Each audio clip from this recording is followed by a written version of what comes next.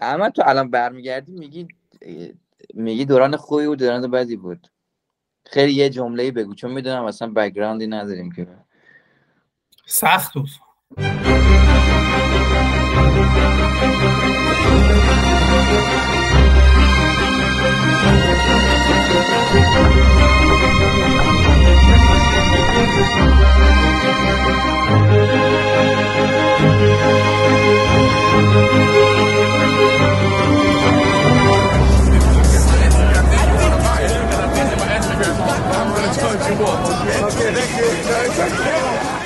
You're gonna have a hard time. سه اسپانیا یعنی خیلی هارد تایمه. آره یعنی واقعا من دیشب به خودم فکر میکردم که من باید همین الان پشیمونی خودم اعلام کنم و بکشم کنار یا نه. خلاصه خانواده و اینا کمک کردن من تونستم بیام و جوین کنم. نه دوست دارم. به هر حال سخته. یادم اول سوالی که از احمد پرسیدم گفت که سخته و سخت بود و همون سخته رو فکر میکنم دارم منم حس میکنم. سخته ولی شیرینه. بذار ببین اونجا با اسپانیا بود. با اسپانیا سخته. خیلی سخت. من خاطر اون یه فرق عمده‌ای داشت. اون یه فرق عمده‌ای داشت که اون برای اصفهانی‌ها هم سخت بود. یعنی اینقدر سخت بود که فقط اون اصفهانی‌هایی که تو مرکز بودن واسهشون خوب بود. بقیه همه سخت بود واسهشون. یه ذره کانتکست میگی که ما خودمون به مخاطب معرفی نمی‌کنیم ولی به هم باید معرفی کنیم. به هم خیلی مخاطب. نه ولی فرضا حالا من جالب بگم ما تو همین نشست یعنی اولین بار که ما هر چه فرضا ما احتمالاً میشناخته از همون کانتریبیوشنی که با اسپانیا داشت ولی ما آقای هفشناس میرفتیم برای یه کاری هر یه ماهی دو ماهی میرفتیم تهران کانتریبیوشن یعنی داشتیم با اسپانیا و مثلا یه میتینگ هایی بود و اینا و هم خیلی جدی می اومدن خیلی مثلا میتینگ رسمی بود حالا نه خیلی جدی ولی به هر حال میتینگ فضا رسمی بود حجم اونجا بود حجم حضور داشتن بعد ما دیدیم که یه پسری حالا هم سن سال ما فردام تو 68 چندی؟ من 8 آره. تو هم 8؟ من 9 با اتفاق کوچکترین دیگه بالاخره من خوبه. بعد ببینیم که آقا یه پسری میاد و مثلا کاپشن چرم و پیرن و شلوار جین پاره و وسط میتینگ و خیلی هم اگریسیو و اصلا خیلی باحال اصلا خیلی گفتیم ایشون کیان ایشون بوله از حج پرسیدیم من حجم پلو همیشه هستیم بقیه رو آنالیز می‌کردیم یادت حج کیه احمد توسلیان متوسل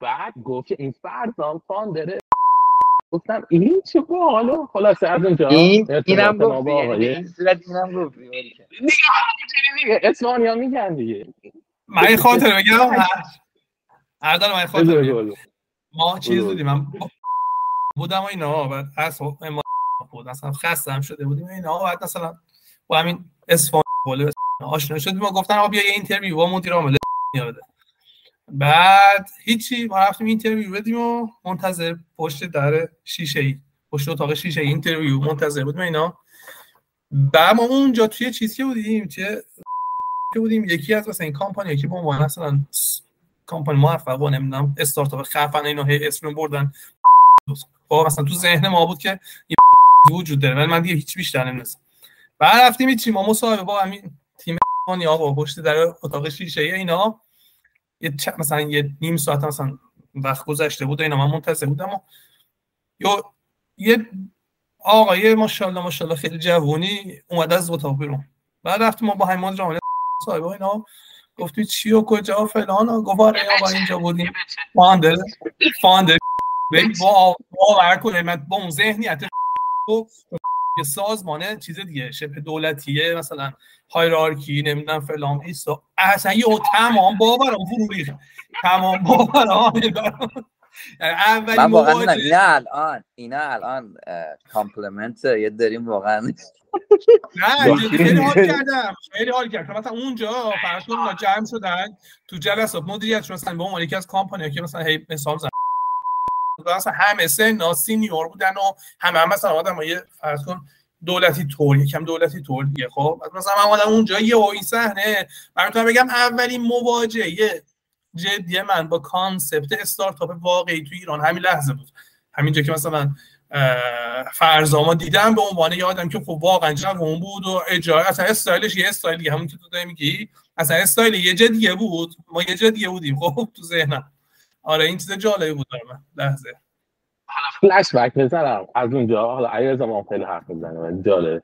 ما چند ماه پیش رفتم دیدن فرزام تو اسه. بعد فرزام خب خیلی بچه باحال با معرفت اومد در فرودگاه دنبال ما. همین کاری که حتما شما میومدی از تهران من میومدم در فرودگاه دنبال دا.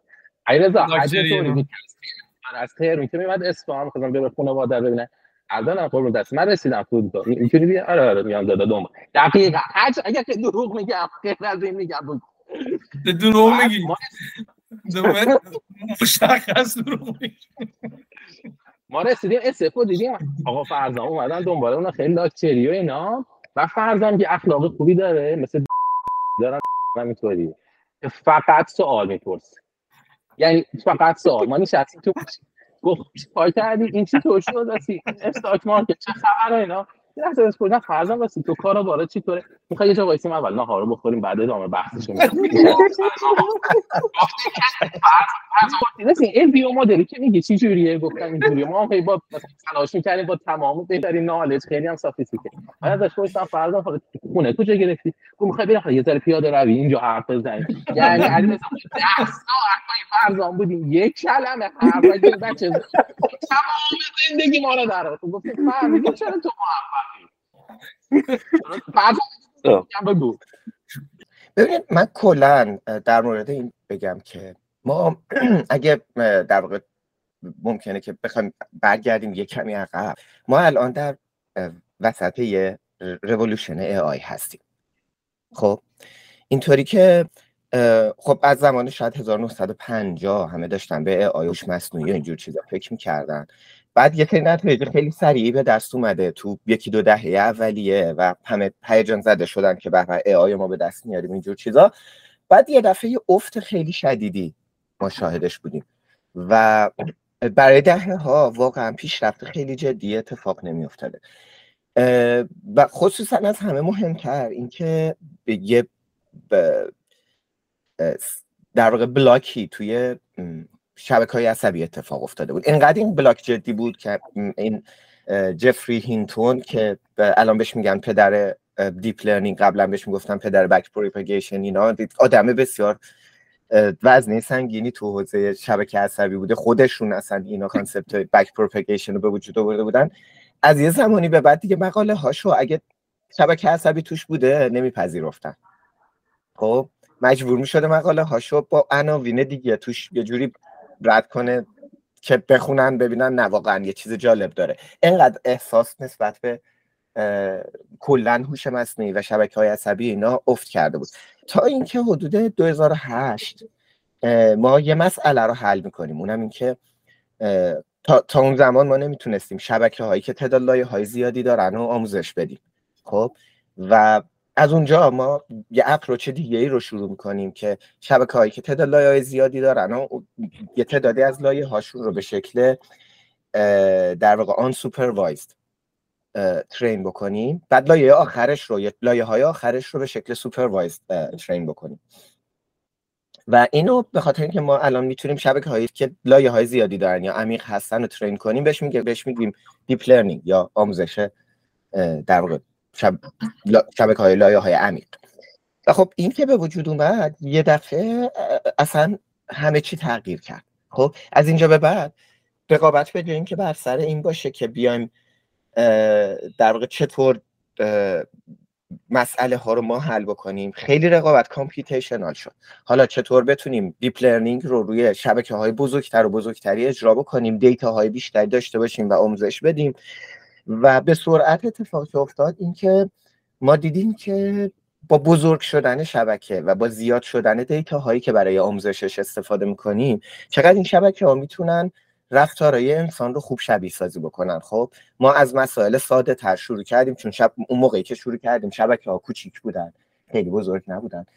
و بعدش رفتیم سراغ مسائل پیچیده تر مثل تصویر، مثل فرض کنید که صوت، مثل متن. و خب هر کدوم از اینا وقتی که ما میتونیم شبکه‌ای رو ترین کنیم که به اندازه کافی پیچیده هست، میبینیم که از مثل اینکه یه جهش خیلی جدی اتفاق میفته.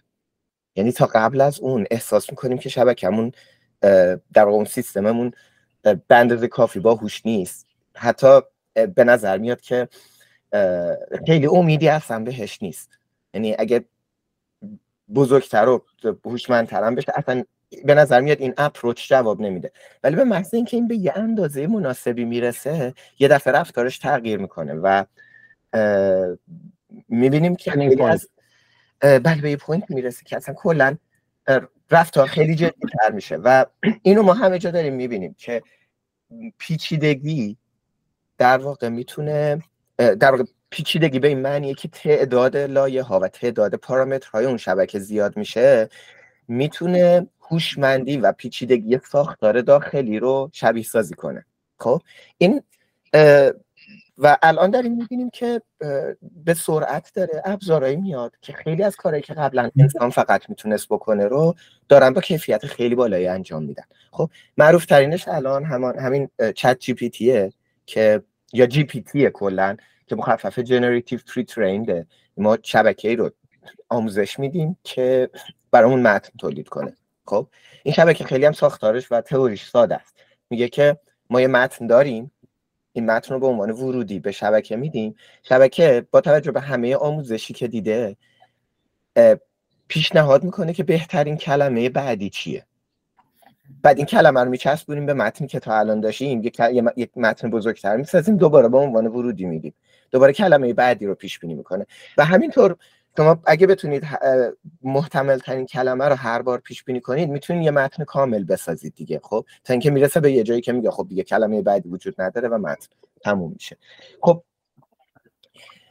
الان ببینید که یه شبکه به همین سادگی تونسته خیلی خروجیایی تولید کنه که به نظر عاقلانه میاد. شما سوالایی ازش میپرسید بهتون جوابایی میده که خب به نظر میاد که واقعا یه آدمی که فقط اطلاعات خیلی زیادی داشت میتونست اینو جواب بده. حالا مشکلاتی داره، مشکل هالوسینیشن داره، یه جاهای توهم میزنه، مشکلات غلط بودن داره، خیلی مشکلات جدی داره. ولی اگه بدونین که چطور میخواین ازش استفاده کنین، یعنی نحوه استفادهتون طوری باشه که با این مشکلات در واقع سازگار باشه، خب یه ابزار خیلی بزرگیه که داره همه چی متحول میکنه.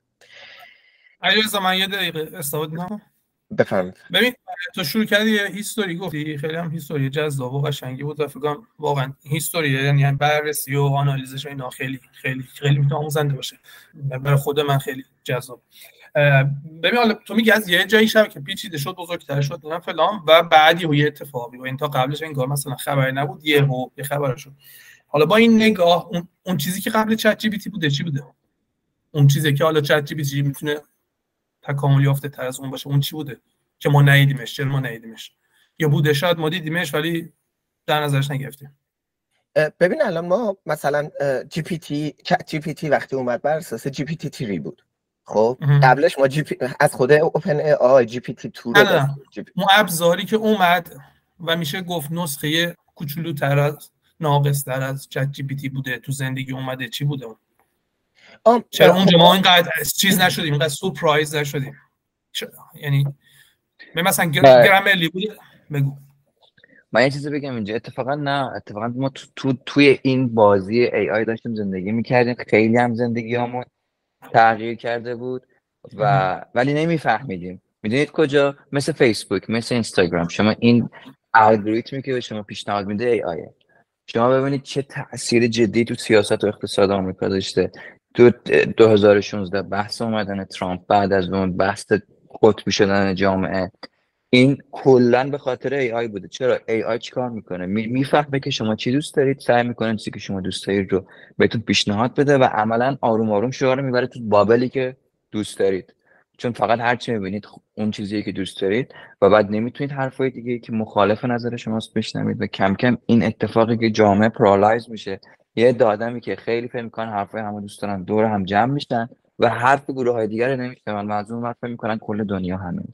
ما اتفاقا تو بازی ای آی داشتیم زندگی میکردیم، مخصوصا تو ریکامندیشن انجینا تو آمازون، یوتیوب، همش بودیم، ولی و واقعا هم تاثیر جدی داشت، ولی کسی به ما نمیگفته که این ای آیه، یا حداقل ما توجه نمیکردیم، حتی احتمالاً میگفتن که این آیه، ما توجه نمیکردیم، ولی جنبه ای که تونست ما رو توجه بده که این هوشه اینه که باز به نظرم به خاطر سلفیش بودن آدما خیلی دوست دارن یه چیزی رو ببینن شبیه خودشون. ما چون ریکامندیشن انجین خیلی شبیه خودمون نبود، ما متوجه نمیشدیم، ولی چون این چته فکر می‌کنم یکی نشسته اون که دیگه به اندازه ما که باهوشه یا از ما هم باهوش‌تره، حالا فکر کردیم این واو و واقعا هم واو. من یه نکته اشاره کنم، یعنی میخوام با حرفای علیرضا اضافه کنم تو بحث آی، فقط هم بحث اسکیل نیست. یعنی علیرضا میگم از یه جای این اسکیل شبکه‌های نیورال نتورک که بزرگتر شد، یه اتفاقای عجیب غریبی افتاد، یه سری ویژگی‌های امرجنتی داشتن که حتی بعضا واسه ما هم غیر قابل پیش بینی بود. مثلا تو ای آی الان داریم اینا رو می‌بینیم، تو ای آی منظورم تو جی پی تی هست یا شبکه‌های شبیه جی پی تی. ولی فقط همین نیست. بخوام یه مثالی بزنم، نگاه کنید مغز آدم یکی از ویژگی‌هاش اینه که به شدت بزرگه، ولی بزرگترین مغز نیست. فیل مغزش از ما خیلی بزرگتره، خب لحاظ نیورونی هم خیلی بزرگتره. یعنی هم بحث اسکیله، هم بحث در واقع استراکچره، که حالا اون استراکچری بود که ما بهش میگیم ترانسفورمر، و واقعا هم نمیدونیم دیگه ترانسفورمر شبیه یک استراکچر عصبی انسانی هست یا نه. پیش از اون ما میدونستیم که کانولوشنال نیورال نتورک ها که واسه کامپیوتر ویژن و بینایی ماشین استفاده میشد، اینا شبیه در واقع مغز انسان بود، ولی ترانسفورمر رو نمیدونیم، ممکنه شبیه باشه، ولی حداقل ما در واقع نیورال نتورک هایی که الان استفاده میکنیم در جی پی تی خیلی اوییدنسی نداریم که حتما توی مغز انسان ما شبیه اونو داریم. پس اسکیل به همراه در واقع این ساختار به شدت اپتیمایزی که این فضا رو به ما میده، و اسکیل تنها قضیه نیست. یه سوالی من دارم، حالا فرضاً ما قبلا راجع به این با هم حرف زدیم، این ترنینگ پوینت که علیرضا گفت تو او8 بوده، همون پیپر معروفی که تو هم بهش رفرنس میدی؟ نه ترنینگ چند تا ترنینگ پوینت، همونجوری که مثلا یه ترنینگ پوینتی که هولوش 1990 که یکی از اومده اثبات کرده شما هر چیزی تو این دنیا رو میتونید واسه از نیورال نتورک ها یاد بگیرید. ولی باید نیورال نتورکتون خیلی بزرگ کنید، یه ولی بزرگ داره، ولی خب این 1990 همون ساله که حدوداً این هم جزوشون بودن. در واقع پیپر معروفی که یه اسم کامرشال جالبی هم داره که اون سی تی او attention is all you need. اون 2017 که یه سری از اینویشن ها توی انجام میگیره توی این ساختار جدیدی که ما بهش میگیم ترانسفورمر ها در واقع معرفی میشه به جامعه. ما این هایندسایت وقتی نگاه میکنید همیشه میگن گوگل چرا اینو منتشر کرد، ولی خب احتمالاً گوگل اون موقع نمیدونست که اینقدر این خوبه، خب اینقدر این قراره تحول ایجاد کنه، و به نظرم خیلی کار خوب درستی کرد. اشتباه بود که اینو منتشر نکنه، یعنی اصلا اگه منتشر نمیکرد احتمالاً کسی نمیفهمید اینقدر خوبه. خب نکته بعدی اینه که توی این اوپن ای آی هم که بعداً اینو گرفت و تبدیل کرد به جی پی تی 1 و جی پی تی 2. خب جی پی تی 1 و جی پی تی 2 رو اونم کاملا پابلیک بود، یعنی کامل اوپن بود، چون میتونستی بری تمام نیورال نتورک ها رو ببینی. و سوالی که گوگل چرا از این استفاده نکرد، چرا وقتی فهمید که جی پی تی 2 مخصوصا اینقدر توانایی داره نرفت و یه چیزی شبیه جی پی تی 2 خلق نکرد، همه چی اوپن بود اون موقع. خب گوگل همون بازی اون موقع بود. بس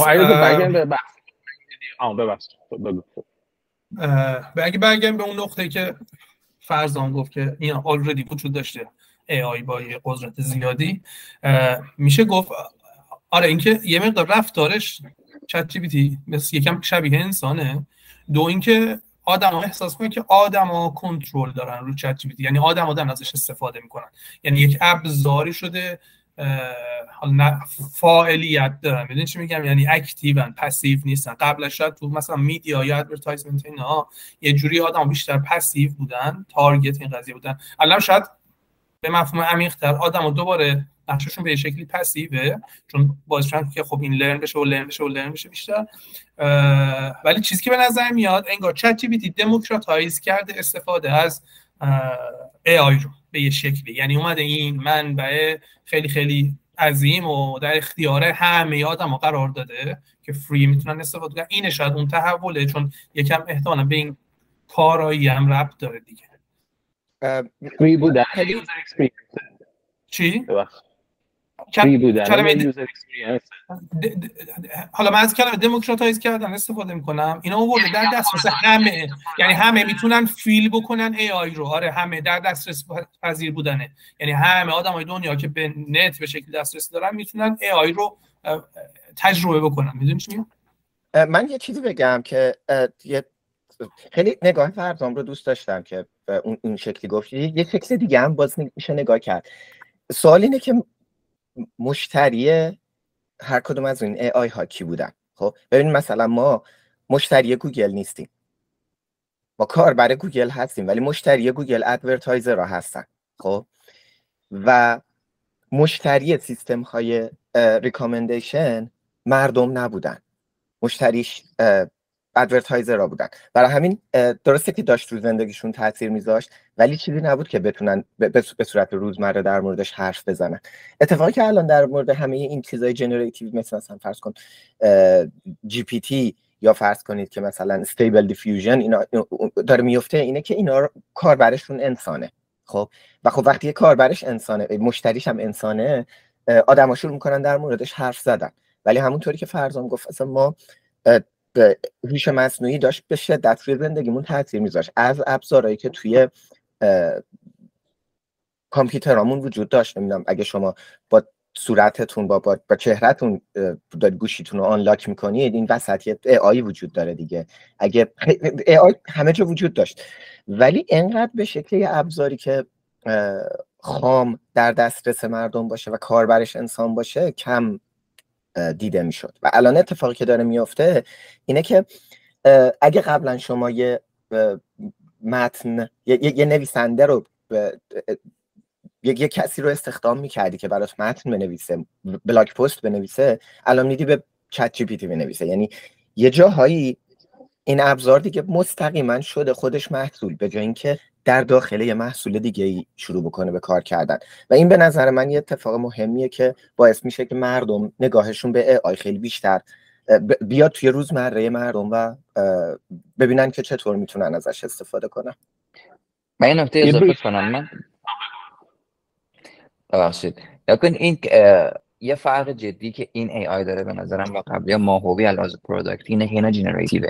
ما قبلا AI که استفاده میکردیم خیلی پسیو بودن، مثلا تو کیس ریکامندیشن چیزی رو جنریت نمیکرد، فقط ریکامند میکرد چیزای موجود. یا تو کیس مثلا فیس ریکگنیشن ما فقط یه فیس رو ریکگنایز میکردیم و بعد با اون آنلاک میکردیم یا اینجور کار رو میکردیم. ولی فرق جدیدها اینه که میتونن جنریت کنن، میتونن تکست رو جنریت کنن، تکستی که نبوده رو تولید کنن، تصویرهایی که نبوده رو تولید کنن. این اون اتفاقیه که به نظرم لحاظ ماهوی و پروداکتی فرق میکنه. یعنی نه تنها احمد میگفت که در واقع ما انسان ها توی اینتراکشن باهاش فازمون از پسیو اومده اکتیو، خود اونها هم اکتیو شدن، یعنی اومدن به سمت جنریشن، از اینکه پسیو باشن فقط یه تکس خیلی خاصی رو انجام بدن، الان دارن جنریت میکنن هم تو حوزه عکس هم تو حوزه تکست و احتمالاً به زودی تو حوزه ویدیو. و اینکه این جنریت کردن تو دسترس همه از، یعنی میدونی اینیشییشنش این اومده تو دسترس همه، این جنریت کردن که پاور اصلیه به قول تو. آره. و یه چیز دیگه من اضافه کنم، ببین این کامیونیکیشن خود این که ابزار به شکل چت، یعنی کامیونیکیشن، ببین یعنی ما یه صحبتی یه بحثی خیلی فاصله از این صحبتی که ما داریم می‌کنیم، اصالتو به دیالوگ میده، اصالتو به صحبت، به مکالمه. یعنی جدا از اینکه چی حاصل میشود از یک دیالوگی، خود دیالوگ اصالت داره. خب به خاطر اینکه دیالوگ باعث ایجاد فهم میشه.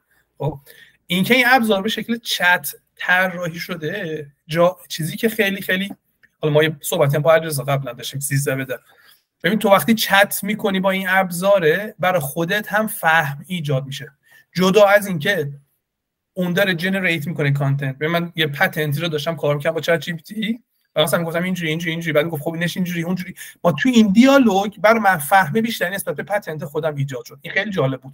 اینو صادقانه میگم. در صورتی اون طرف میدونی یعنی حالا اینا چجوری میتونم حرف بزنم در موردش یکم جدا از بحثم. من خلاصه من یه کامنتی بدم در این زمینه که رابطه انسان ها با تکنولوژی چیه.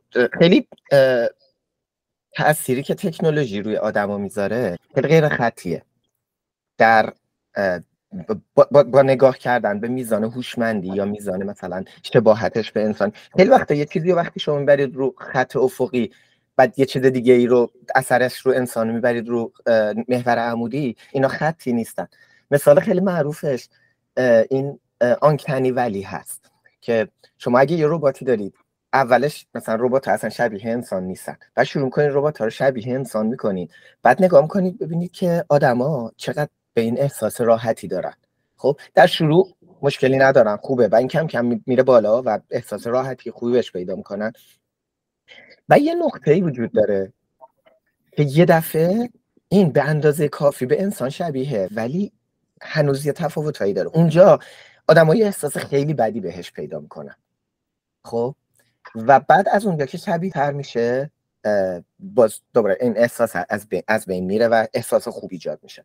خب حالا اینو من مثلا ریسرچی در این مورد نمیشناسم، ولی میتونم حدس بزنم که اگه شما یه ابزاری داشته باشید که باش میتونید دیالوگ بکنی، این از یه جایی اصلا انتظار خاصی ازش نداری. مثل فرض کن گوگل، مثل سرچ انجین، مثل سرچ توی کامپیوترت، روی فایلای کامپیوترت یه متن رو میزنی، فایلایی که این متن رو دارن پیدا میکنه، خیلی هم کنده، ازش هم انتظار عجیبی نداری.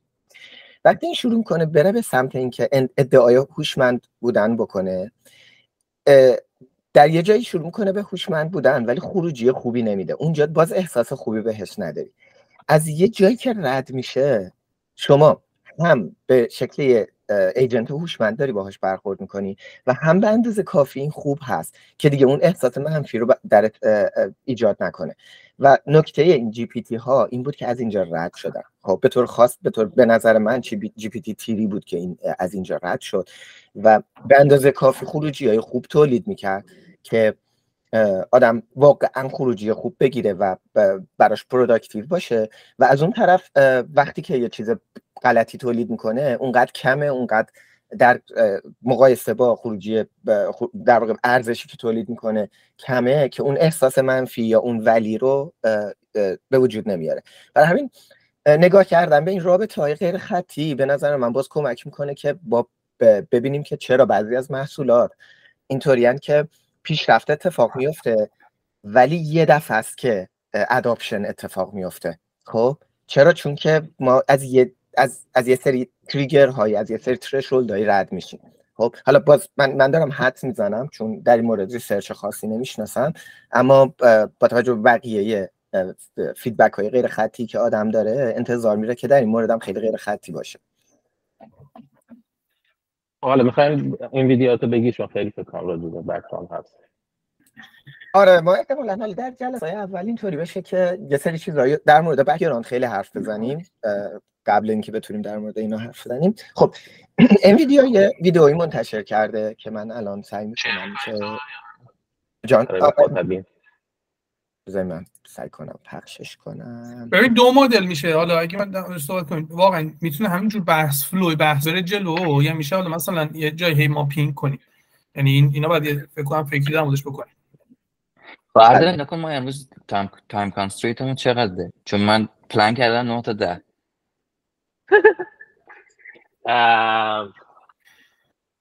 خب اگه 9 تا 10 که خب باید که خب 9 تا 10 تو نمیتونی بیشترش کنی، مثلا نیم ساعت یا نه؟ ما مثلا من خواستم 2 تا سابجکت حداقل کاور کنم. من میگم که من میگم که حالا تا مثلا 10 چون نکن الان ما حداقل 45 دقیقه تو یه جا وایسادیم.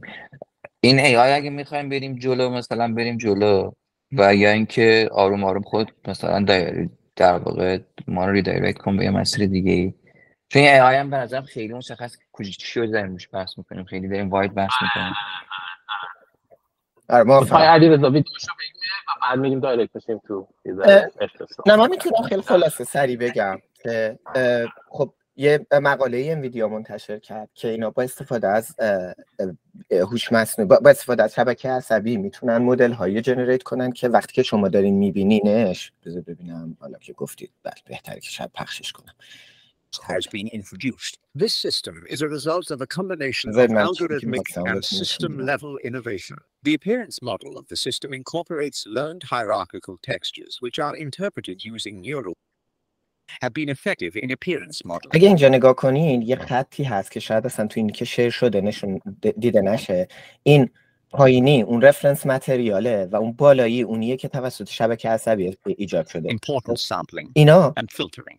However, these همونطور که میبینید اونقدر طبیعی داره مدل رو جنریت میکنه برای ما که واقعا تشخیص این عکس و تصویر از فیلم برداری از یه شیء واقعی نیست و این جنریت شده هست، این در واقع امکان پذیر نیست. حالا یه کاری که تو این ویدیو کردن این که به اصطلاح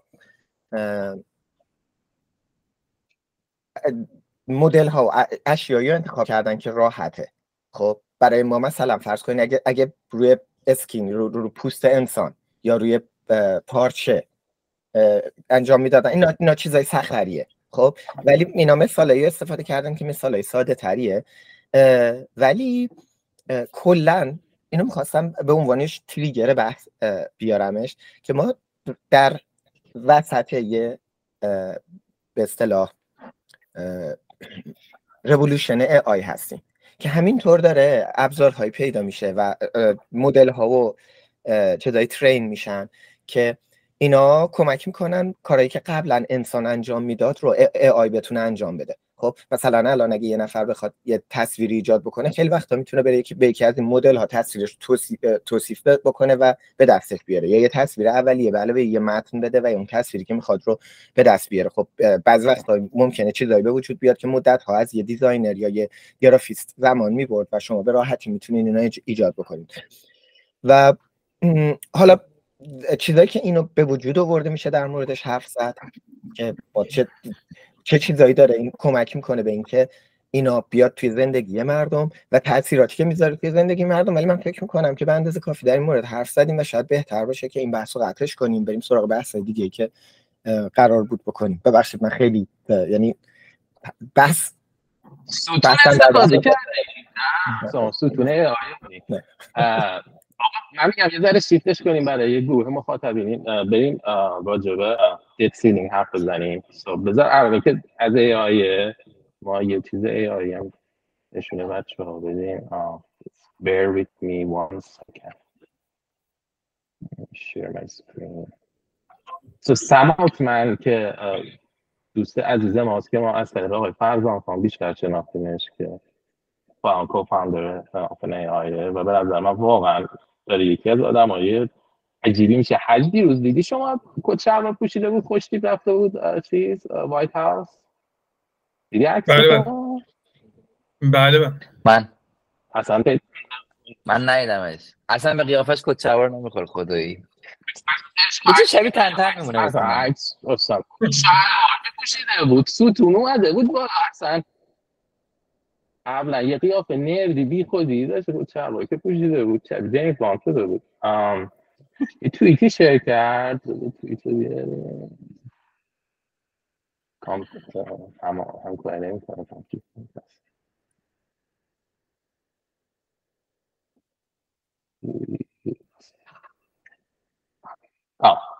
sorry guys. شما اسکرین من میبینی؟ کامل بچه ها اسکرین من میبینی؟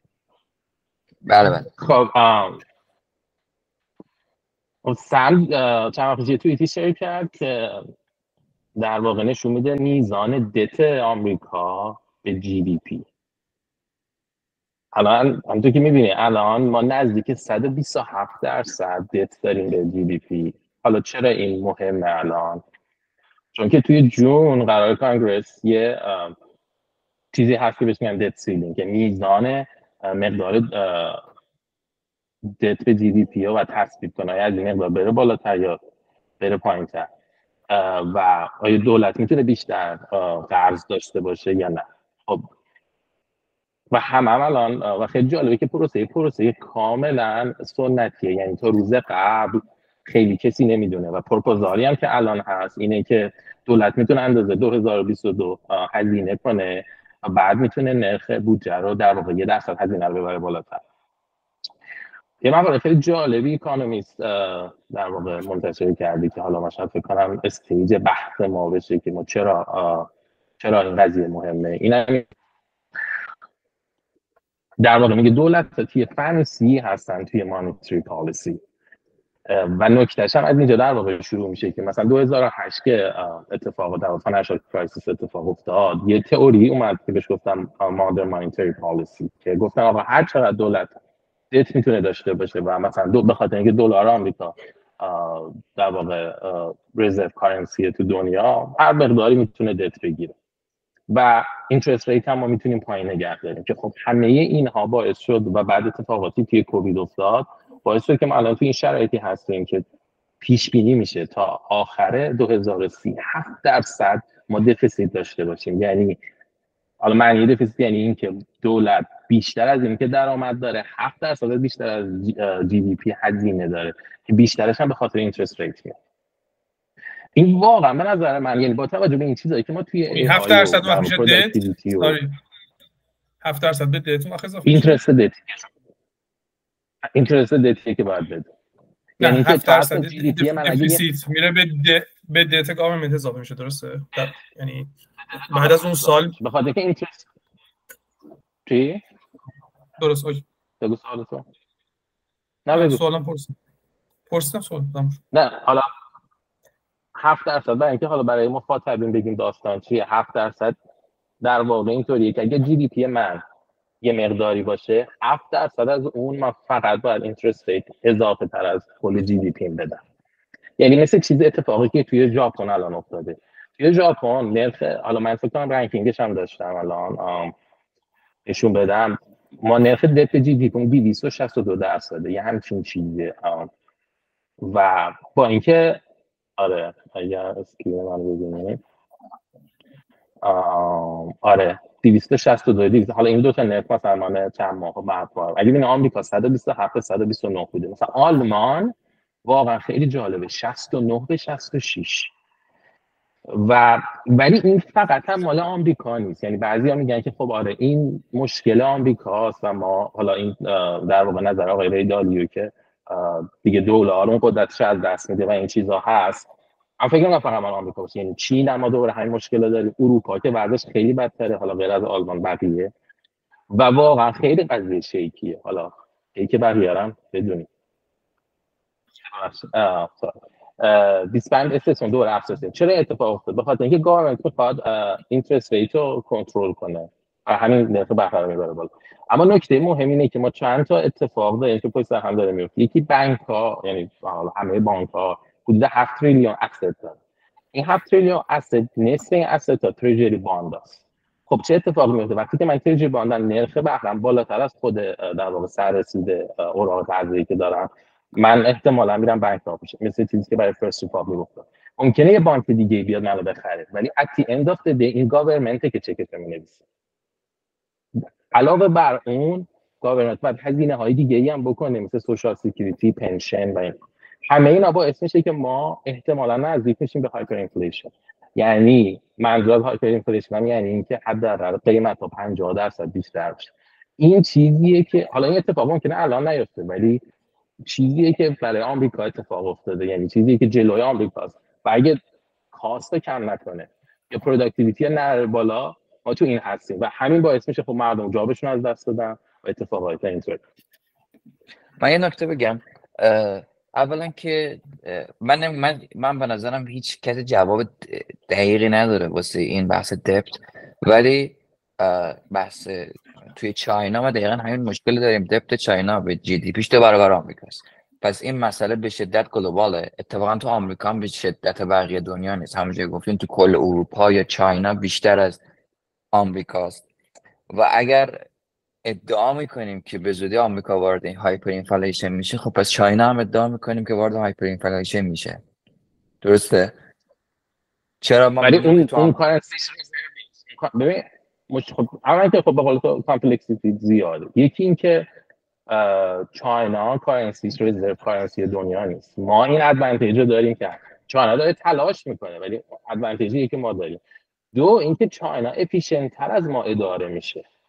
ما داریم و بعدم کشی که چاینا داره از در واقع از ما بیشتره. ما الان داریم یه رقم زیاد حدود 600 بیلیون فقط اینترست میدیم روی در واقع بدهی که داریم. این وضعیت توی چاینا نیست، ولی اون یه وضعیتی دیگه ای داره. یه وضعیتی دیگه ای داره که ایجینگ داره تو پاپولیشن، هزینه هلت کیرش داره میره بالاتر و همه این چیزا هست. مشکل گاورمنت این طرف این اسپندینگ وحشتناکی داره و اونقدر هم کش نداره و اینترست ریتش هم داره میاد. مشکل گاورمنت اینه که ایجینگ چاینا هم همین از مشکل یه جوری داره. برای همین که ما الان 360% دت به جی دی پی گلوبالی داریم، یعنی فقط مال آمریکا نیست. خب درسته، پس اول از همه ریکگنایز کنیم که این مسئله توی دنیا هست. من به نظرم یکی از دلایلی که آمریکا و چاینا، چون بقیه کشورها بذاریم کنار، چون اینا خیلی درایور اقتصاد دنیا و بقیه به عنوان یه در واقع یه پلیری که میشه یه فالوور. یا کن من به نظرم اگه نگاه کنی یه بار هولوش 1980 که داره دپت در واقع دپت گاورمنت میره بالا.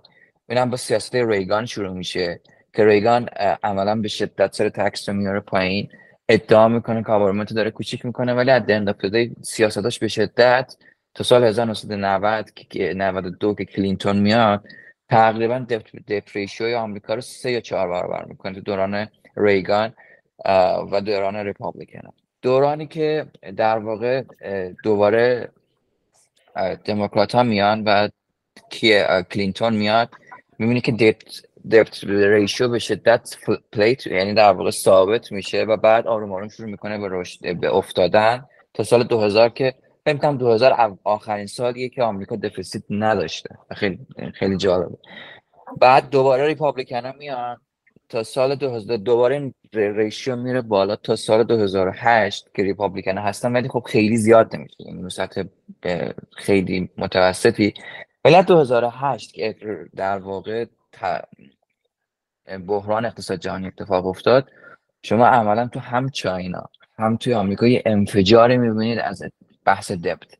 یعنی اول ما سال 2008 رو داریم که یه اینجکشن بزرگ پولی تو مارکت اتفاق میفته که بتونن بحران رو کنترل کنن. دوباره زمان کووید هم اتفاق میفته و در مجموع این انفجار دپت تو دنیا داریم مثلا 2008 و بعدش کووید میبینیم. یه وقتش آنفورچونت بوده، یعنی لحظه کووید یه چیزی نبوده که لزوما میشه پردیکتش کرد و این اتفاق افتاده. ولی من نظر خودم چرا گاورمنت ها خیلی الان این ترس رو نمیبینن؟ چرا نمیرن جلوشو بگیرن؟ چرا الان این فقط یه بحث پالیتیکه که بین دموکرات ها و جمهوری خواست، ولی واقعا یه بحث بنیادی اقتصادی؟ چون تا سال 1980 که ما یه انفجار دپت رو داریم شروع میکنیم تا امروز اینا پیاف نکردن، یعنی هیچ هزینه جدی واسه این اتفاق ندادن، حس نکردن که یه بحران دیگه ایجاد بشه سر این دپت ها. وقتی که این عملا دپت 2008 رو یک بحران ایجاد کرد، یه دپت گنده‌تر ایجاد کردن و اون بحران حل کردن. درسته؟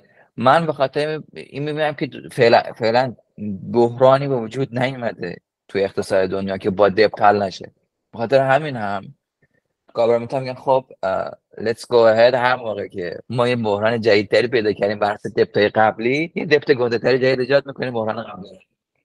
این حس منه نسبت به مارکت و اکانومیستای هم من خودم نگاه میکردم، کسی نمیومد بگه که این دپت آمریکا با این ریشیویی که الان داریم لزوما قراره تو آینده بحث چیزایی که امروز میدونن بحران جدی ایجاد کنن.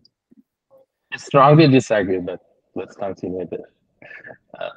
یعنی مثلا ما هاروارد مارکس که خب دیگه انتهای این کسی چکش کنه دو کپیتال ازاد چند تا رایدینگ بزرگ داره، خودش میگه دیگه تا سایکل چنجینگ، ولی خب بقیه دیگه هم هستن که معترضن. آقا من نمیخوام که مونولوگ باشه، حالا بچه‌ها میگن نظرشون بگن. والا من فکر کنم مایکرو اکونومیه و خیلی بک‌گراند اینفورمیشن نیاز داره. یعنی اینکه مثلا حالا چون شما داریم برای مخاطب، یعنی مخاطب نه حداقل میخوایم ما میتونیم صحبت بکنیم در موردش. یه زبان مشترک نیاز داریم. زبان مشترک هم من معتقدم که یه مقدار بالاتر از سطح لی پرسن میتونه باشه، وگرنه مثلا خیلی تخصصی میشه بحث. من بک‌گراند اینفورمیشنم در مورد ماکرو اکونومی خب خیلی کم، نمیتونم کانتریبیوت بکنم و یه مقدارم نمیتونم به خودم اجازه بدم چون تجربه هم خیلی کم. مثلا من تجربه زندگی تو کانادا باعث شد یک مقداری نسبت به داینامیک اصلا دولت و اکونومی و جامعه و بانک و اینا یه مقداری فیلینگ پیدا کنم، تازه یه مقداری خیلی خیلی کم. خب و فکر میکنم کشور تا کشور، جامعه تا جامعه این فیلینگ که خیلی فرق داره. خب و مثلا وقتی ما میگیم ما، حالا ما مثلا استفاده کنیم ما از اون جایی که شما الان نشستید تا اینجایی که من نشستم تا جایی که مخاطب خیلی متفاوته. خب و من از این بابت من یکم برام تو این حوزه وارد شدن، تو حوزه ماکرو اکونومی برام سخته. بذار وارد چی؟ من به نظرم بذار وارد چی؟ بذار وارد چی؟ لیمنش کنیم. نکن بذار من یه اینتروداکشن لیمنی به این بدم که چرا یعنی چه اتفاقی داره میفته این دفعه ایجاد میشه. نکن دفعه اینجوری داره ایجاد میشه که شما یه سری گاورمنتی دارید که اینا میخوان مردم رو راضی کنن. من به نظرم یه اتفاقی از 2008 یا 2000 به بعد افتاده اینه که نقش مردم و فورس مردم در واقع لیورج مردم روی گاورمنت ها به خاطر بحث اینترنت بیشتر شد. و بعد اینا که واسه اینکه مردم رو راضی کنن مردم دوست دارن اسپندینگ ببینن. خب و دوست دارن ببینن که حس کنن که گاورمنت داره واسهشون هزینه میکنه توی مواردی که واسهشون مورد نظر خودشونه و این داره دپت زیاد میکنه و گاورمنت هم میگن خب ما هم داریم مردم رو راضی میکنیم، از اون هم که اتفاق بدی خیلی نیفتاده، let's go ahead مردم هم راضی هن. خب یعنی یک ویش سایکلی که اتفاقا از مردم شروع میشه نه گاورمنت ها به نظرم. و با این پاوری که مردم پیدا کردن خب ما هر کسی رو ترجیح نگاه کنیم مثلا آن اوریج توی جامعه، من هیچ وقت دوست ندارم دولت بره به سمت اسپندینگ و نه اوریج میبینم مردم دوست دارن. بله دولت بعد این کارو واسه من بکنه اون کارو واسه من بکنه، چرا نکنه؟ و این داره دپت ایجاد میکنه. پس بعد این دپت به جی دی پی از اونجا مشکلش ایجاد میشه که مردم زیاده خواهن، مردم دوست دارن اتفاقای بهتری واسهشون بیفته، دوست دارن گاورمنت کارایی واسهشون میکنه و خب گاورمنت هم میکنه. خب در واقع احتمالاً ما دیپ که بشیم برمیگردیم به همون مفهوم اصلا اینکه گاورمنت به شکل ایدیال چه جوری رد مردم اینه که کسی انتخاب بکنن و اونی که انتخاب میشه. من این پادکست این هفته تو شنیدم، خدایا از فکر کنم جردن پیترسون بود، فکر کنم ولی مطمئن نیستم. اونی که انتخاب میشه به شدت از اون شغل لذت میبره، از اون کریر گاورمنت من بودن لذت میبره و چون لذت میبره باید کاری کنه که این ادامه پیدا کنه، یعنی بیشتر گاورمنت من بمونه و برای اینکه این ادامه پیدا بکنه باید به مردم حال بده. این حال دادن گویا اینجوریه بیشتر که پول به مردم خرج کنی، برای مردم فضا ایجاد بکنی و خب گاورمنت دستشون همین اولردی بدهکارن، میان دتشون رو بیشتر میکنن که به مردم بیشتر حال بدن که ایونچوالی طرف بیشتر سر اون کار توی اون شغلش بمونه. خب حالا پس دارن گاورمنت داره از جایی هزینه میکنه که از چیزی هزینه میکنه که اون چیز وجود نداره. خب ما که همچین چیزی نداریم، وجود داره، پس داره چی رو هزینه میکنه؟ داره فیوچر آدم رو احتمالاً خرج میکنه، یعنی داره آینده جامعه رو میفروشه برای امروز جامعه و هی فرار به جلو، حالا به اصطلاح فارسی فرار به جلو. پس ما داریم آینده فروشی میکنیم. خب آینده فروشی هم تا یه جایی احتمالاً معنا داره. حالا بخوایم از دید لی پرسن صحبت بکنیم، گاورمنت ها تو دنیا احتمالاً دوچاره آینده فروشی شدن و خب مثلا ما نگاه می‌کنیم می‌بینیم آقا مثلا نسل قبلمون بابامون اینا تو همه دنیا خیلی دسترسشون خیلی خیلی راحت تر بود زندگی، هرچی جلوتر داریم میایم انگار سخت میشه. شاید این به خاطر اون آینده فروشی است، یعنی شاید امروز ما اولردی فروخته شده در گذشته. اینجوری میتونیم بگیم فرضاً. من اگه اجازه بدین چند تا سوال بپرسم. خب چون من اصلا تخصصی در این زمینه ندارم، دوست دارم که برسونمش به چیزایی که میفهمم. خب اول از همه وقتی نمودار بدهی به جی دی پی رو نگاه میکنیم، داریم یه نموداری رو نگاه میکنیم که یه خط تجمعیه اکومولیتیوه، یه خط دیگهش سال به سالانه است. خب و این میتونه به نظر بیاد که یه چیزی داره، شاید مثلا یه عمل کرده دولتی داره هی بدتر و بدتر میشه، ولی اگه دولت ها مثلا هر سال 5% به این اضافه کنن یا هر مثلا 5 سال 5% اضافه کنن، طبیعتا این بالا میره. خب برای همین ما اگه بخوایم عملکرد دولت رو ببینیم و توجیه کنیم که این داره بدتر میشه یا بهتر میشه، باید ببینیم که شیبش داره بدتر میشه یا بهتر میشه. خب و من دارم نمودار رو نگاه کنم، لزوما اینطور نیست که از 2000 به بعد شیبش بدتر شده. خب یه جاهایی یه جهشایی وجود داره، مثلا تو 2008 چیز وجود داره، ولی لزوما اینطور نیست که شیب متوسطش بالاتر از قبله. خب و پس به نظرم 127 درصد الان قبلا این نبود. نه خب چرا بدتره این؟ آخه سوال اصلی اینه که چرا بیشتر که بشه بدتر میشه. سوال اصلی اینه. من سوالمو این شکلی بپرسم. ما به این قضیه یه دپت به جی دی پی که نگاه کنیم، یه موقع است که داریم عمل کرده دولت رو و عواملی که باعث ایجادش میشه رو نگاه کنیم. به نظر من باید به شیبش نگاه کنیم، نه به خودش، به مقدار واقعیش. وقتی داریم تاثیرش روی اقتصاد رو، یا اینکه میخوایم ببینیم مثلا آیا ترشولدی وجود داره که از اونجا بالاتر داره خطری ایجاد میشه، اونجا باید به خود مقدارش نگاه کنیم. پس به نظر من مثلا وقتی که داریم توجیه میکنیم که چرا داره به وجود میاد، به مقدارش اگه نگاه کنیم، خب داریم اشتباه میکنیم، چون هر دولتی هر کاری میکنه داره به مقدار قبلی اضافه میکنه. این تجمعیه و میگم همونطور که گفتم به نظر، یعنی با چشم به نظر نمیاد که خیلی بدتر شده.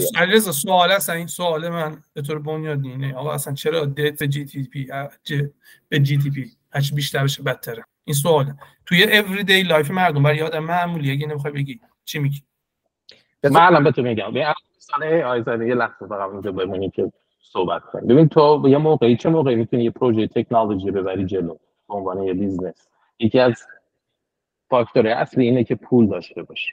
توی پروژه تکنولوژی تو میگی من یک درآمدی در 10 سال آینده خواهم داشت و بر اساس اون درآمد یه ارزشی در زمان حال، پس سرمایه‌گذارا بیان به من پول بدن. وقتی ما توی شرایطی زندگی کنیم که نرخ اینترست ریت بالا باشه، این ضریبی که ارزش پول میاره بالا بیشتر میشه، دیسکانت کش ولیو بیشتر میشه. یعنی چی؟ یعنی که اگر تا 10% هم تو بخوای به من ریترن بدی با توجه به شرایط فعلی، پروژه تو توجیه پذیر نیست.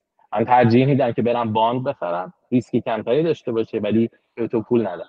وقتی ما توی به عنوان یه آدم عادی توی جامعه زندگی میکنیم که دت ما میره بالاتر، اینترست ریت ما بالاتره، طبیعتاً اینویشن و کارهایی که ما فکر میکنیم پیش برنده جامعه است و سرمایه‌گذاری لانگ ترم از بین میره و ما باید خرج روزمره‌مون رو بدیم. مثل یه خونه باده، اگه شما فقط پولت داشته باشی که اجاره بدی و پول خوردن داشته باشی، دیگه نمیری پول تحصیل بچه‌تو بدی. آمریکا هم داره به اون سمت میره. یعنی من وقتی که پول سوشال سکیوریتی دارم میدم، پول پنشن دارم میدم، دیگه من فکر نمی‌کنم که آقا جون من دیگه باید بیام رو اوپن ای آی اینوست کنم، به خاطر اینکه دیگه پولی برام نمیمونه که اون کارو بخوام بکنم. اینه که اتفاق میفته. چرا ما الان تو دهه، یعنی از 2008 تا الان، ما بیش از 2 تریلیون توی ونچر کپیتال اینوست کردیم، اسید ونچر کپیتال. چرا؟ به خاطر اینکه نرخ بهره صفر بود. یعنی نرخ بهره وقتی صفر باشه، اون اینترست در واقع ولیویی که پرزنت مانی داره خیلی راحت توجیه پذیر میکنه هر کار دیگه ای که تو با پول بخوای بکنی. حالا یه این چیزیه که پول داره در واقع میفروشن. اصلا این دیسکشن آن دی گراوند اوییدنسی در موردش نیست. نکن اولا در مورد احمد بگم، من که به نظرم همه آدمایی که امروز هستن 100 برابر بهتر از پدرشون دارن زندگی میکنن. هر کم که نمیگه داره نق میزنه. حالا کشور به کشور فرق میکنه، ولی تو امکاناتی که امروز داری رو اصلا قابل مقایسه نیست با پدرت یا مثلا حتی 10 سال پیش خودت، چه برسه به پدرت. اصلا ما همین که نشستیم همه داریم امروز میبینیم، هر کدوم یه ور دنیا داریم پادکست رو ضبط میکنیم که یعنی we are living in another world. یعنی اصلا این 10 سال پیش اصلا این شکلی ممکن نبود خب به این شکل بتونی و بعدم مخاطب بتونی حالا به هر کسی که خواستین بفرستی. نکته بعدی به اردلان، تو داری یه جوری میگی که انگار ما دپت معادل بالا بودن نرخ بهره است، یعنی هر چقدر برن رو دپت نرخ بهره بره بالا. خب این اتفاق قبوله که حداقل کلاسیک اکانومی اینو فکر میکرد این اتفاق میفته، ولی 2010 2007 این اتفاق نیفتاد دیگه. یعنی یهویی دپت وحشتناک رفت بالا ولی نرخ بهره نرفت بالا. ولی 2022 رفت، 2021 22 این اتفاق شروع کرد افتادن. یعنی این دیسکشن رو من قبول ندارم که دپت یعنی اینترست ریت. مگه اگر برای اینکه کانتکست این مخاطب منظور فرضم اینه که وقتی که این فاینانشال کرایسیس 2007 اتفاق افتاد اتفاقا نرخ فد 3.7 بود، یعنی نزدیک صفر. حالا ادامه بده. و بعد نه نرخ صفر شد دیگه، بعد تقریبا 2012 که نرخ صفر میشه کامل دیگه، درسته؟ یا 2010 ما میتونیم هر چقدر بخوایم فکر. خب آره، نکته اینه که حالا نکنید من 2021 و 22 رو مثلا دو جنبه نگاه میکنم، یعنی فقط هم بحث یا کن یک پوش خیلی بزرگی از طریق گاورمنت ها اتفاق افتاد که دوباره جاب مارکت برگرده به دوران قبل از کووید.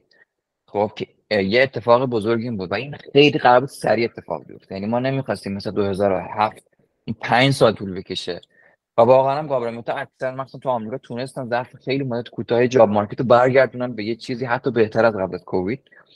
و نکته بعدی دو تا اتفاق دیگه هم افتاده که ما نمیبینیم باز که 2007 نیفتاد. یکی این بود که چاینا داره کم کم توسط آمریکا به صورت خیلی استراتژیک دیکاپل میشه از اقتصاد جهانی و روسیه هم که به صورت کامل از بازار انرژی جهان، انرژی در واقع غرب به بیرون انداخته شد. یعنی این دو تا اتفاق هم 2022 افتاد. یعنی تو داری یه ریشافل می‌بینی تو بحث بازار انرژی جهانی که خودش یک هزینه چند تریلیون دلاری اقتصاد دنیا است که تو داری یک کشوری تو اسکیل راشا رو از بازار انرژی جهان حذف می‌کنی، مثلا اروپا، و از اون طرف چاینا رو هم داری آروم آروم دیکاپل می‌کنی از بازار. خیلی آروم آروم ولی اتفاق داره میفته. یعنی سعی می‌کنی که دیگه فاکتوری رو آروم ببری تو ایندیا، ببری تو مکزیک، بیاری تو در واقع ویتنام. دو تا پوش داره اتفاق میفته با هم و همه اینها داره کانتریبیوت میکنه به این بحث اینفلیشنی که ما امروز داریم میبینیم. یعنی فقط هم بحث نیست که خب ما دپت گرفتیم، خب دارین دپت، این جواب رو باید بدیم که چرا این دپت 2012 اینفلیشن نشد. کما اینکه یکی از کمپانی‌های بزرگ فکر کنم بلاک راک که 1 تریلیون باند فروخت اون دوران فقط به خاطر اینکه حس می‌کرد بزن اینفلیشن میره بالا. یعنی یه بت بزرگی تو اسکیل 1 تریلیون دلار، ولی این اتفاق نیفتاد. ولی الان اتفاق افتاد. آره که بلاک راک چیه؟ بلاک راک اسست منیجمنتی که سه تا اسست کلاس اصلی داره، باند، پرایوت اکوئیتی و پابلیک مارکت. برای مخاطب. آره دیگه این جواب بده. این من پس برداشتم اینه که این رابطه یه دت به جی دی پی و اینترست ریت خیلی وابسته به نهایتا داینامیک دنیا هم هست. یعنی اینکه تو اگه این داینامیک رو دقیق ندونی و نتونی پیش بینی کنی، خب پیش بینی هم نخواهی، کلا هم که پیش بینی پذیر خیلی نیست داستان. یعنی فرض کن اگه همه کشورها همزمان همه با هم دیگه با یه ریتی دت به جی دی پیشون رشد بکنن، همه گاورمنت ها، خب آیا بازم اینترست ریت توی تک تک کشورها میتونه تغییر مثلا عجیب غریب رخ بده براش؟ اگه همه با هم دیگه دت به جی دی پیشون بره بالا، مثل چی مونه؟ مثل اینکه این داره به اون قرض میده، اونم داره همزمان به این قرض میده. خب یه همچین حالتی. ولی رابطه یعنی دلار تاثیرش از همه بیشتره این موضوع. یعنی اینطور ما وقتی که توی فد درس، یعنی ما از آمریکا درس اگه یه فلوی کامل ما داشته باشیم، یه فلوی کامل داشته باشیم، دید هرچند این اتفاقی که بعد چین اینا میفته نیفتاده باشه، همه با هم دیگه در ارتباط باشن، یه فلوی کامل ما داشته باشیم. خب اگه دت بدید اگه میخوام بگم با فلو این فرض میگم یه شرایط ایدیال نظر بگیر، هیچ سانکشن هیچ هم نیست، فلوی کامله، یکم پول اینجا یکم. اگه دت به جی دی پی بره بالا تو همه کشورها، آیا بازم اینترست ریت تو کشورها میفته یا نمیفته؟ من میگم شاید بازم، یعنی واقعا نمیدونم الان، اینا نمیدونم تو این شرایط. بعد حالا ما شرایطمون نسبت به اون شرایط خب ایدیال فرق داره، یعنی یه سری ریستریکشن سانکشن فلان بیسار اینا اضافه میشه. تو ایران که اصلا بحث متفاوته، چون من نمیدونم ولی ریستریکشن سانکشن فکرام داره واسه ایران میگه، ولی تو ایران یه همین سانکشن هم همین داریم در مورد چین اینا داره اتفاق میفته، یه بخشش سانکشن ناست دیگه، به شکلی سانکشن نیست.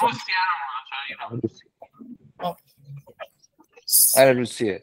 خب روسیه من به هر حال نکن تو این کشورها یه نکته که هست اینه که من چیزی که دارم میبینم اینه که بانک‌های مرکزی به صورت اصلا خیلی واسه کیر نمیکنن که الان امروز بدهی دارن یا نه، فقط به دو تا شاخص عمده دارن نگاه میکنن که بحث اینفلیشن یکم بحث جاب مارکته.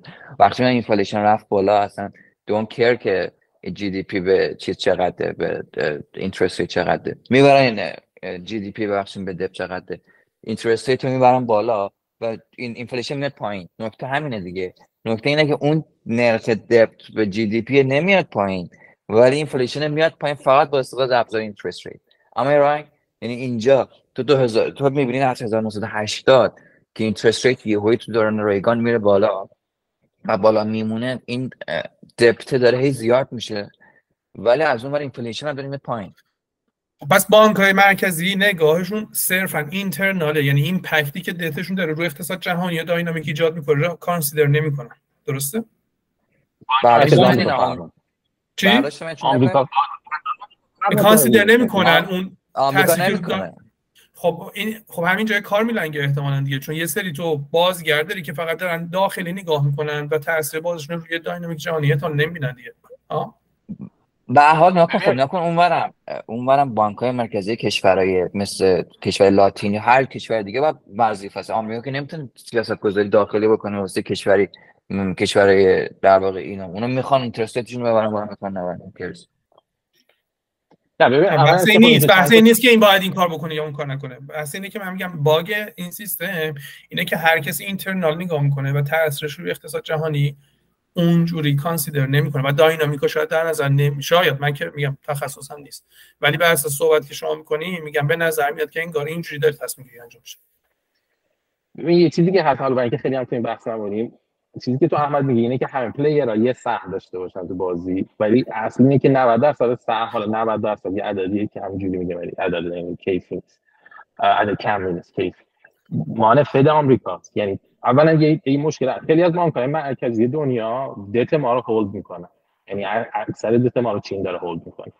دو، ما بک خیلی از کارنسی های دیگه هست، یعنی وقتی ما تغییر کنیم، مثلا فرض کن شما یه کمپانی هستن اکسپوژر دارین به اروپا، وقتی که نرخ کارنسی ریت ما میاد پایین‌تر نسبت به یورو، رونیو های کمپانی های آمریکا کمتر میشه، بخاطر اینکه اونا دارن کالکت میکنن درآمدشون رو روی کارنسی های دیگه و برمیگردونن توی دلار آمریکا و همه اینا دومینووار تغییر میکنه و تاثیر دلار خیلی بیشتر از بقیه. اینطوری نیست که همه یه تأثیری داشته باشه، ولی خب پیچیدگی در واقع کامپلکسیتی خیلی زیاده دیگه. نه این همون تنتن ماست، این همون تنتنش فرقی نمیکنه. آره این همین جلسه‌ایه که چیز کردن دیگه، لیدرای تکو دعوت کرد وایت هاوس برای بحث ریسپانسیبل ای آی که خب حالا کانسرنیه که خب ببین حالا هر تکنولوژی که درست میشه یه سری کانسرن نام کنارش پیش میاد و اینا، اونا دارن سری میرن یه میگن حالا چیکار کنیم که این سرعت مثلا اذیت نکنه و اینا. خب خیلی کانسرن شکل‌های مختلف درست شد. حالا این اتفاقی که این هفته افتاد دعوت به کاخ سفید یکیش بود. یه خبر دیگه در اومد، یه کمپانی به نام چک بکنم پکتم ای آی اومده والمارت مجهز کرده به یه چت باتی که برای نگوشیشنش با ساپلایر را بتونه از ای آی استفاده بکنه و یه تحول عجیب غریبی درست کرد. چون نگوشیشن یه چیز بوده که بسیار انسانی بوده، یعنی یه سری آدم توی والمارت کارشون بوده که با ساپلایر را دائم نگوشیت می‌کردن و این نگوشیشن آنگوینگه، یعنی هر روز، به خاطر اینکه همه چی بالا پایین میشه دائم ساپلای چین اینا اومدن این پکت می اومده یه انجینی معرفی کرده که این کار رو انجام میده و خب این دوباره یه سری کانسرن درست کرد که واو مثلا میدونی یه عالمه شوف هست تو این نقطه که بشینی توی همین نگوشیشن، حالا فرض کن ساپلایر رو بعد ریتیلر رو فلان بسار، یه عالمه کانسرن درست شد که حالا چی میشه و دوباره بحث ریسپانسیبل ای آی ریز شد و از این حرفا. حالا این یه بحثیه که ما آنگوینگ میتونیم داشته باشیم، چون کانسرنیه که خب آدم‌ها هم دارن در مورد اینکه جابشون چی میشه، در مورد که ای آی وقتی از آدم توانمندتر بشه چی میشه.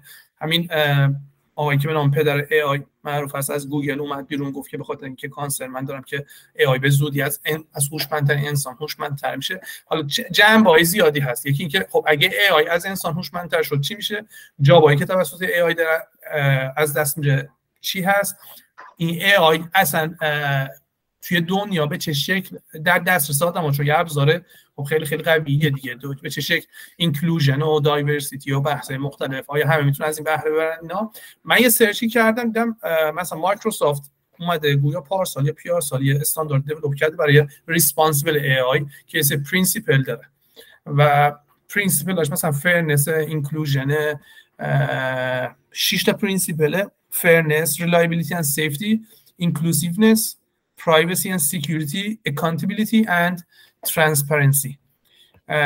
حالا یه سرچ که بکنیم می‌بینی کمپانی مختلفی استاندارد مختلف اومدن در نظر گرفتن و احتمالاً حالا تو جلسه‌ای که وایت هاوس برقرار کرده، خب اینا اومدن از نظر خودشون این ریسپانسیبل ای آی رو معرفی کردن که نهایتاً خب گاورمنت احتمالاً یه سری ریگولیشن هایی میاره حاکم میکنه روی بازی که بتونن به یه شکلی ریسپانسیبل ای آی رو حالا گارانتی که نه ولی یه حدودی براش تعریف بکنن و اینها. ولی خب حالا این اصلا سوال اینقدر اتفاق ای آی اتفاق بزرگیه.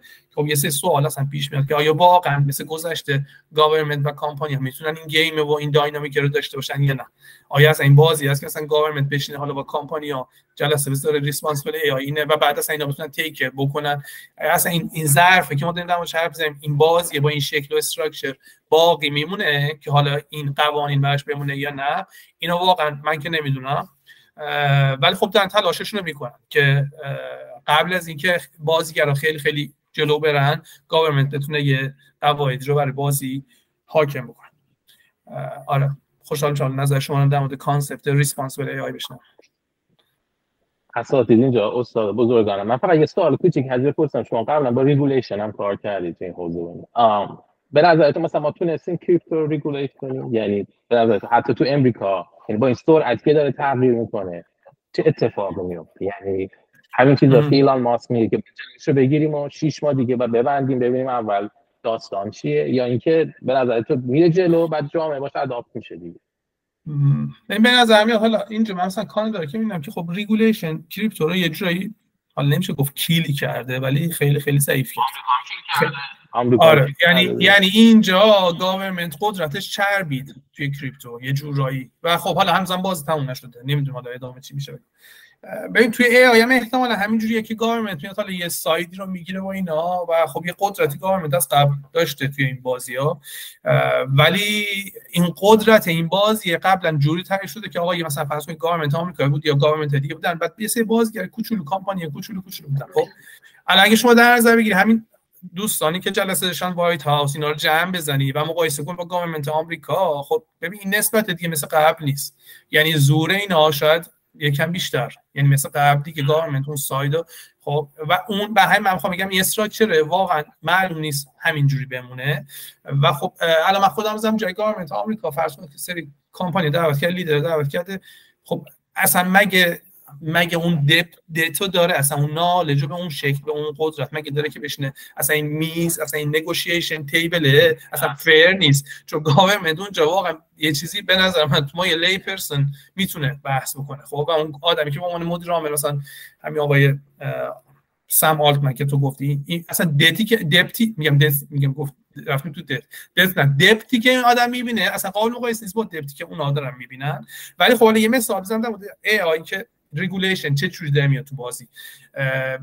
یه سری کانسرن بود در مورد آی پی کانتنتی که مثلا ای آی جنریت میکنه، این آی پی مال کیه؟ مثلا من خودم همین مشکل داشتم چون من کمک میگم از چت جی پی تی که این آی پی این کانتنت کیه و اینا. شنیدم که یه ریگولیشنی که داره میاد یا اومده اینه که خب میگه اصلا اون کانتنت به خاطر اینکه لرن شده توسط چیزای دیگه و جنریت شده اونرش مثلا چت جی پی تی نیست اولردی.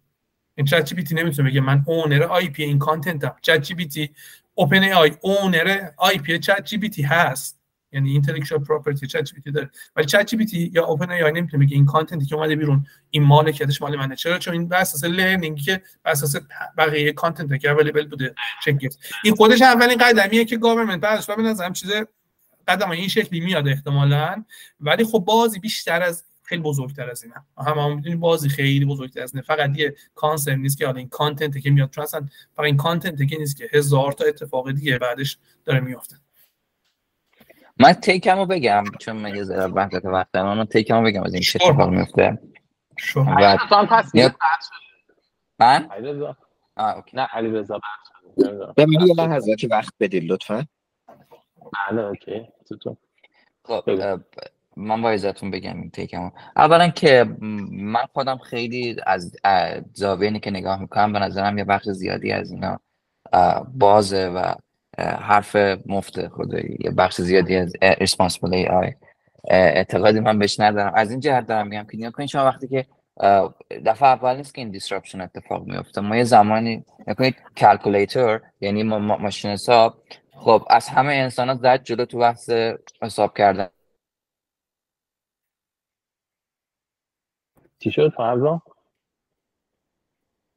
اعتقاد نداشت قطع شد.